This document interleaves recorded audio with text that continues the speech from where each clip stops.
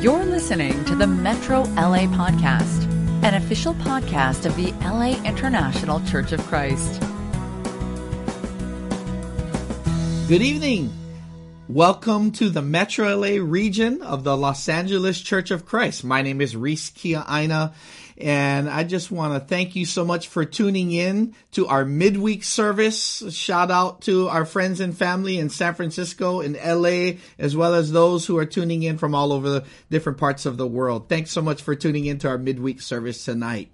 You know, we've been doing a series called The Kingdom of God. I love talking about the Kingdom of God. I was excited to teach about it last week. The sources that I've been using are from these three books right here. And I hope your faith has been encouraged these past couple weeks. Last week, we did a lesson called Kingdom Characteristics, and we talked about 4 different characteristics of the kingdom, and then we talked about one practical. Tonight, what we're going to talk about is the upside down kingdom. And we're going to talk about 4 principles about the kingdom of God that is upside down. And so when we live this certain way, when we put these principles into practice, they can be difficult because they're countercultural to the way we normally think in the world. Very, very different, but it produces kingdom results. As always, we've been looking at what's called the kingdom way, right? Where the word kingdom is basileia, which means the reign or rule of God. And it's about righteousness, where we have right standing, right relationships, life under King Jesus. And it's about having a foretaste of heaven today, the age to come, breaking into our present age and disrupting it and producing different kinds of results because they're God's. And what I love about the kingdom way is that there is a right way to live. And so tonight, you know, what are some of the upside down principles to live by?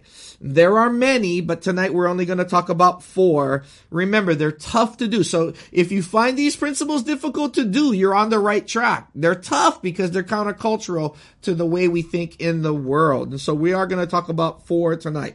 The first one is this, in John chapter 8, in verse 31 to 32. We know this passage. It says, to the Jews who had believed them, Jesus said, if you hold to my teaching, you are really my disciples.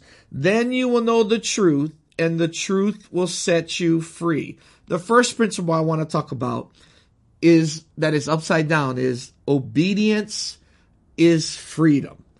Obedience is freedom. And you know, this passage, we know this passage. If you want to experience true freedom, learn to obey. Jesus said, if you hold to my teaching, if you obey the teaching, then you'll know the truth, and the truth will set you free. Think about credit cards for a minute, right? The whole idea of spend now, pay later, right? Man, that is one of the ways where you can experience being enslaved to a credit card company because of this idea of using credit, right? Like paying for something now, that you don't really pay off at the moment, right? But that later on you pay it off, but you forget, and then you just get trapped. Well, this whole idea of obedience is freedom. If you want to experience freedom in our lives, one of the things we can do is to obey the Bible. But if you're like me, man, when my parents told me to obey something, I'm a rebel by nature. I mean, some of you, you're just incredibly obedient. You were an obedient child, obedient adult. Me, I'm on the other end of the spectrum. I had a difficult time when somebody told me to obey. When my parents told me to obey, I naturally didn't obey. Just somebody telling me that makes me almost want to rebel. And yet, in Scripture, one of the upside down principles is that obedience equals freedom. If you obey, you will experience true freedom. If we just learn, like that saying with Nike, right? Just do it. Sometimes we just have to learn to obey the Bible. In James chapter 1, it says, you know, obedience will be blessed in everything that we do when we learn to obey. And so that's one of the first principles in upside down living is obedience equals freedom. I mean, think about it in your finance. If you don't live by a budget, I don't think you're going to experience freedom. I think you're gonna get into financial trouble if you, when you go to school. My oldest daughter, Kalai, she's in college right now, and she went from a very structured schedule to now just kind of like making your own schedule, and you can experience freedom if you have a schedule. And so it's really important, that we learn this principle that obedience is freedom. Amen. The second thing I want to talk about is in Mark chapter 9, verse 33 to 35. Another principle that can be challenging. They came to Capernaum. When he was safe at home, he asked them, "What were you discussing on the road?" The silence was deafening. They had been arguing with one another over who among them was greatest. He sat down and summoned the 12. "So you want first place? Then take the last place. Be the servant of all." The second thing I want to talk about, the second principle that is upside down, is that last is first. Last is first. Now, let's be honest. How many of us love to be last? Like when you're in a race or when you're on a sports team and you're playing a game, how many of us love to be last? Let's be honest. We're taught to win, right? We're taught to be first.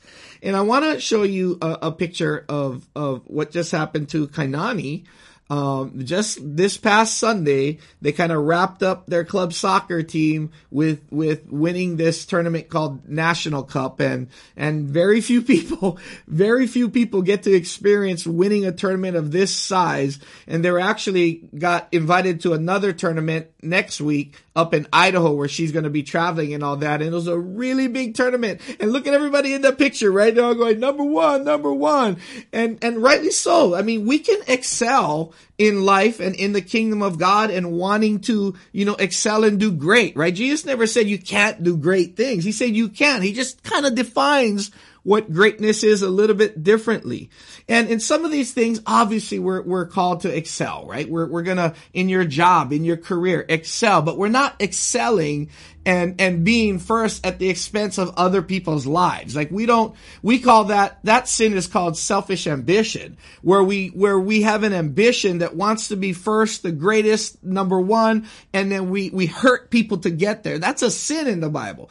But it's not wrong to excel and to want to be excellent at different things. And she got a chance to experience something that was really great, and that's awesome, right? But in the kingdom of God, one of the things that we can do is that we have to learn that last is first. Learning to put ourselves last and putting Jesus first and putting others before us. Amazing. It's an amazing principle. My senior year in high school, we were 0-12 in basketball. Mercy. I mean, oh my gosh. It was such a bummer, man. I gotta be honest. It was a rough season that I had. And to be last. And this is not what Christ is just talking about here, that when we're doing different things, we just got to strive to just always be last. And no, you can be great in other things. You can excel in other things. But one of the principles when we're working with people, when we're learning to do the kingdom way, is that we strive to be last. Why? Because Jesus was last. He was comfortable climbing down the ladder of success to win our hearts. And I want you to look at this slide for a minute. While we are taught to climb up the ladder of success, Jesus is climbing down the ladder to relate to us. The entire life of Jesus isn't the story of someone climbing up the ladder of success, but climbing down the ladder to illustrate the kingdom life. And he is fine with humbling himself. The question is, are we fine?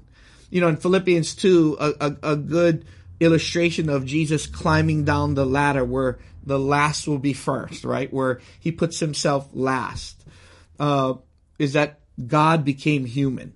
A king became a lowly servant. A king can wash the feet of his disciples. A king can be humiliated by being crucified on the cross, most likely naked at the time, in front of the whole world to see. You see, Jesus was climbing down the ladder.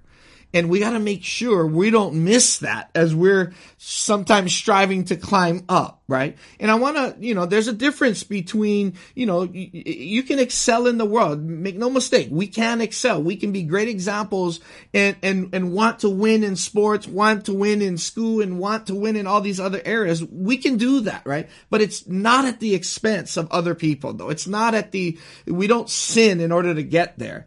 At the same time, kingdom living also, though, is in the kingdom of God, we learn to value putting our needs last and putting God's first and putting Jesus first and putting others first. And there's that balance that takes place right there.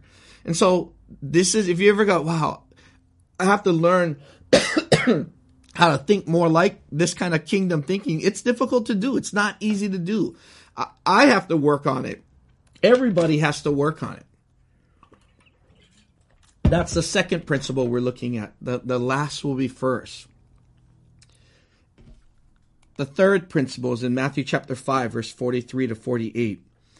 You have heard that the law says, the New Living Translation, love your neighbor and hate your enemy.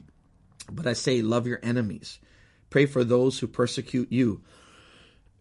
In that way, you will be acting as true children of your Father in heaven. For he gives his sunlight to both the evil and the good, and he sends rain on the just and the unjust alike. If you love only those who love you, what reward is there for that? Even corrupt tax collectors do that much. If you are kind only to your friends, how are you different from anyone else? Even pagans do that. But you are to be perfect, even as your Father in heaven is perfect. The third principle I would like to talk about tonight is this one right here. And perhaps this is one of the most difficult to do, is to learn to love your enemies, to do good to those who hate you, to bless those who curse you, and to pray for those who mistreat you. That's Jesus saying that. And it's a powerful concept. And it's one of those things you just got to do it. It's not easy to do. Your eyes have to be riveted on Jesus. Your attention you have to be thinking about spiritual things in order to muster up this kind of strength to love our enemies and to love those who hurt us. And, man, that's what I love about being in the kingdom of God. That's why I know a lot of these things work. It's because they're difficult and it's worth doing, but they are difficult. Love your enemies. Amen. And we have to do that in the church.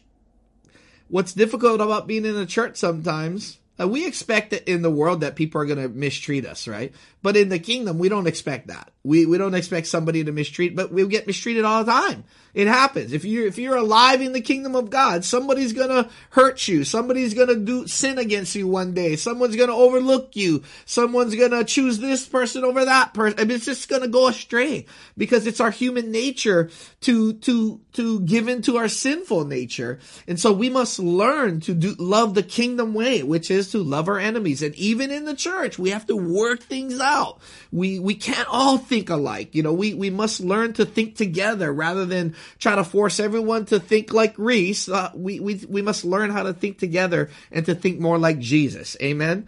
And so let's love our enemies. It's difficult to do. And the fourth principle I want to talk about today is in 2 Corinthians chapter 12, verse 7 to 10. You've heard these scriptures before. The issue isn't whether we learn it. The issue is just doing it.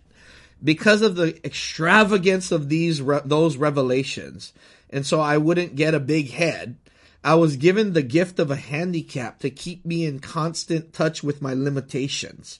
Satan's angel did his best to get me down. What he in fact did was push me to my knees. No danger then of walking around high and mighty. At first I didn't think of it as a gift and begged God to remove it. 3 times I did that, and then he told me, my grace is enough. It's all you need. My strength comes into its own in your weakness. Once I heard that, I was glad to let it happen. I quit focusing on the handicap and began appreciating the gift. It was a case of Christ's strength moving in on my weakness. Now I take limitations in stride and with good cheer, these limitations that cut me down to size, abuse, accidents, opposition, bad breaks, I just let Christ take over. And so the weaker I get, the stronger I become.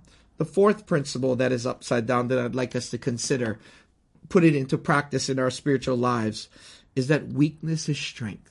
Weakness is strength. That his strength is made perfect in our weakness.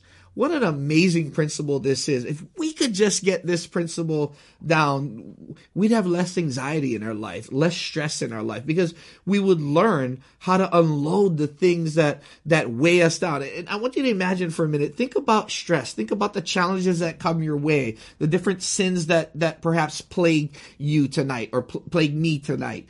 Think about it as like all those things as a bunch of rocks, and we're carrying all these rocks, right? I mean, wouldn't it be better just to kind of like let it go? Let this whole bag of rocks that is weighing me down, the sin of pornography, the sin of selfishness or pride, all these different sins, the different anxieties in life. You know, I heard this statistic on the news the other day that 40% of Americans are struggling with mental health challenges right now because of the pandemic. You know, I thought 40%, that's almost half of our population, is struggling with mental health challenges right now. I feel like I am.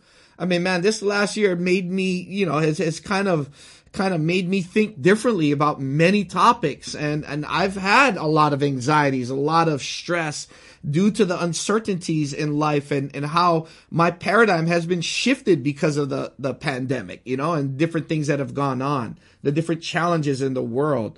But imagine if we could just have all these rocks that we're carrying in a bag and just let it go.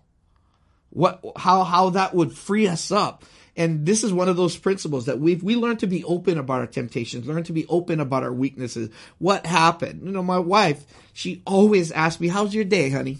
How's your day?" You know what I mean? I don't necessarily want to talk about it, especially if it's bad. I don't want to talk about it, but I do appreciate her talking to me and just going, "Well, how was your day?" And being able to just kind of unload, you know, all the things that are on my mind, on my heart. And when we're open about those things, about weakness, about insults, about difficulties that come our way, the Bible calls it biblical strength. So like tonight, when you're in discussion group tonight, when you see somebody confessing a sin, or they're going, "This is what I've been struggling with. This is what I'm having a hard time with." Don't look at that as a sign of weakness. That's actually a sign of biblical strength. They're actually being strong, being open. And that's what I love about our stories of glory, right? When on Sunday service, when people share their story of glory and they're getting open about things that are so private and things that make them very vulnerable. That catches my attention, and I know it catches Jesus' attention, because it takes so much strength to do that. Imagine us just being open, just dropping all those rocks, just letting it go, and experience freedom, and experience joy, and experience rest and relaxation, actually. You know, as we go through different challenges, C.S. Lewis said, "Life with God is not immunity from difficulties, but peace in difficulties." If we could just let some things go, right? Learn to be open. Learn to just value openness and to look at openness as, wow, man, as I get open, weakness is strength. It's what the Bible calls being strong, is being open, being vulnerable, being weak. Because we are. That's the truth. We are. These 4 principles are very difficult to do. In fact, it may even make you question if it's worth doing. But Jesus did it, and it is the kingdom way. It produces kingdom results. Like results meaning it produces a different way of being, of experiencing life, joy, peace, you know, love. It helps you to experience deeper relationships. And if you've ever needed some encouragement by living according to we just talked about 4 principles tonight. If you ever needed some encouragement, I'd like you to consider this. I want you to look at this passage in Hebrews chapter 1 and verse 3. It's talking about Jesus. It says the sun is the radiance of God's glory and the exact representation of his being, sustaining all things by his powerful word. After he had provided purification for sins, he sat down at the right hand of the majesty in heaven.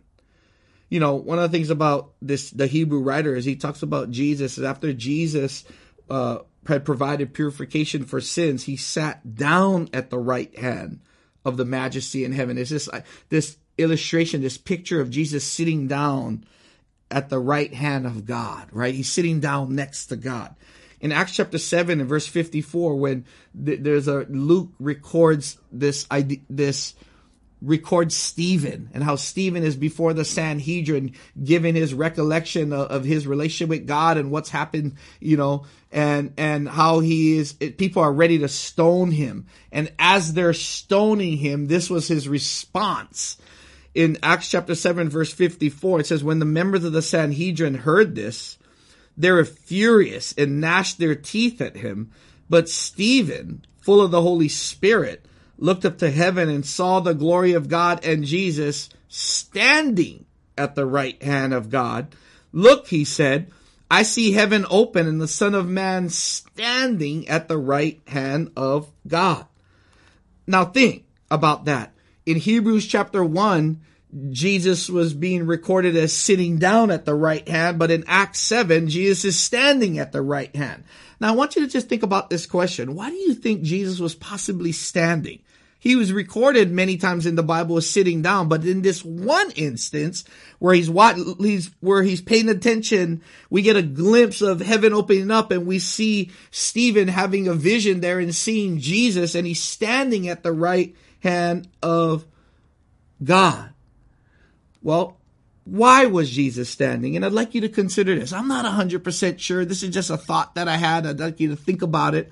Perhaps it's because when you live the kingdom life, when you live heaven's way now, when we start putting into practice these principles that are extremely difficult, countercultural to the world, and tough to do, perhaps when we're living this most difficult way to live, that God knows it's hard, that Jesus knows it's hard, and that just like when someone does a great performance or someone sings a great song or a great speech is given and people are so moved that they give a standing ovation, perhaps Jesus was doing that with Stephen. That when he was watching Stephen being stoned and his response was about saying the same thing that Jesus did when he was on the cross, Father, forgive them, right? That's so hard to do. Like as Stephen was being stoned, he was forgiving them the same way when Jesus was being crucified, he was forgiving them, right? As people were the soldiers were gambling for his clothes, Jesus was saying, forgive them for they not know what they do.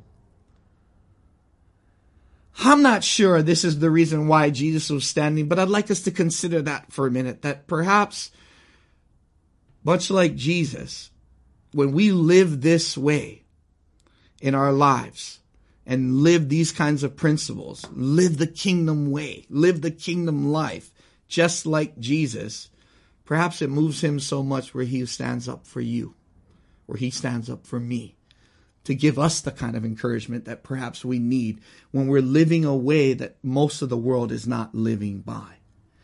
And so tonight, I hope that encourages you to consider our 4 points tonight. That obedience is freedom. That last is first. We can excel in, I'm not saying you can't excel at different things in the world. We can. But also remember, right, that when it comes to kingdom principles, we put ourselves last. We put others' needs before us as well. Loving your enemies, and that weakness is strength. And so when you go to your discussion groups tonight, I'd like you to consider, which one are you excelling at and why? Which one do you need to work on and why? And so what did we learn tonight? We learned about the upside down kingdom, and we talked about 4 upside down principles. Obedience is freedom. Last is first. Loving your enemies, and weakness is strength. Well, why are these things important? Because God wants us to live like his son. Because God wants us to live by his upside down principles that produce right side up results. And because God wants us to live life to the full, but also perhaps that because God wants to change the world. And so tonight, I hope these principles encourage you in your faith and to remember that they are difficult, they are countercultural, but boy, when we live like that, perhaps it inspires Jesus most of all. Thank you so much for your time. Thank you so much for your attention. Have a great night tonight. You've just listened to the Metro LA podcast. For more information about our ministry, please visit metrolaregion.com.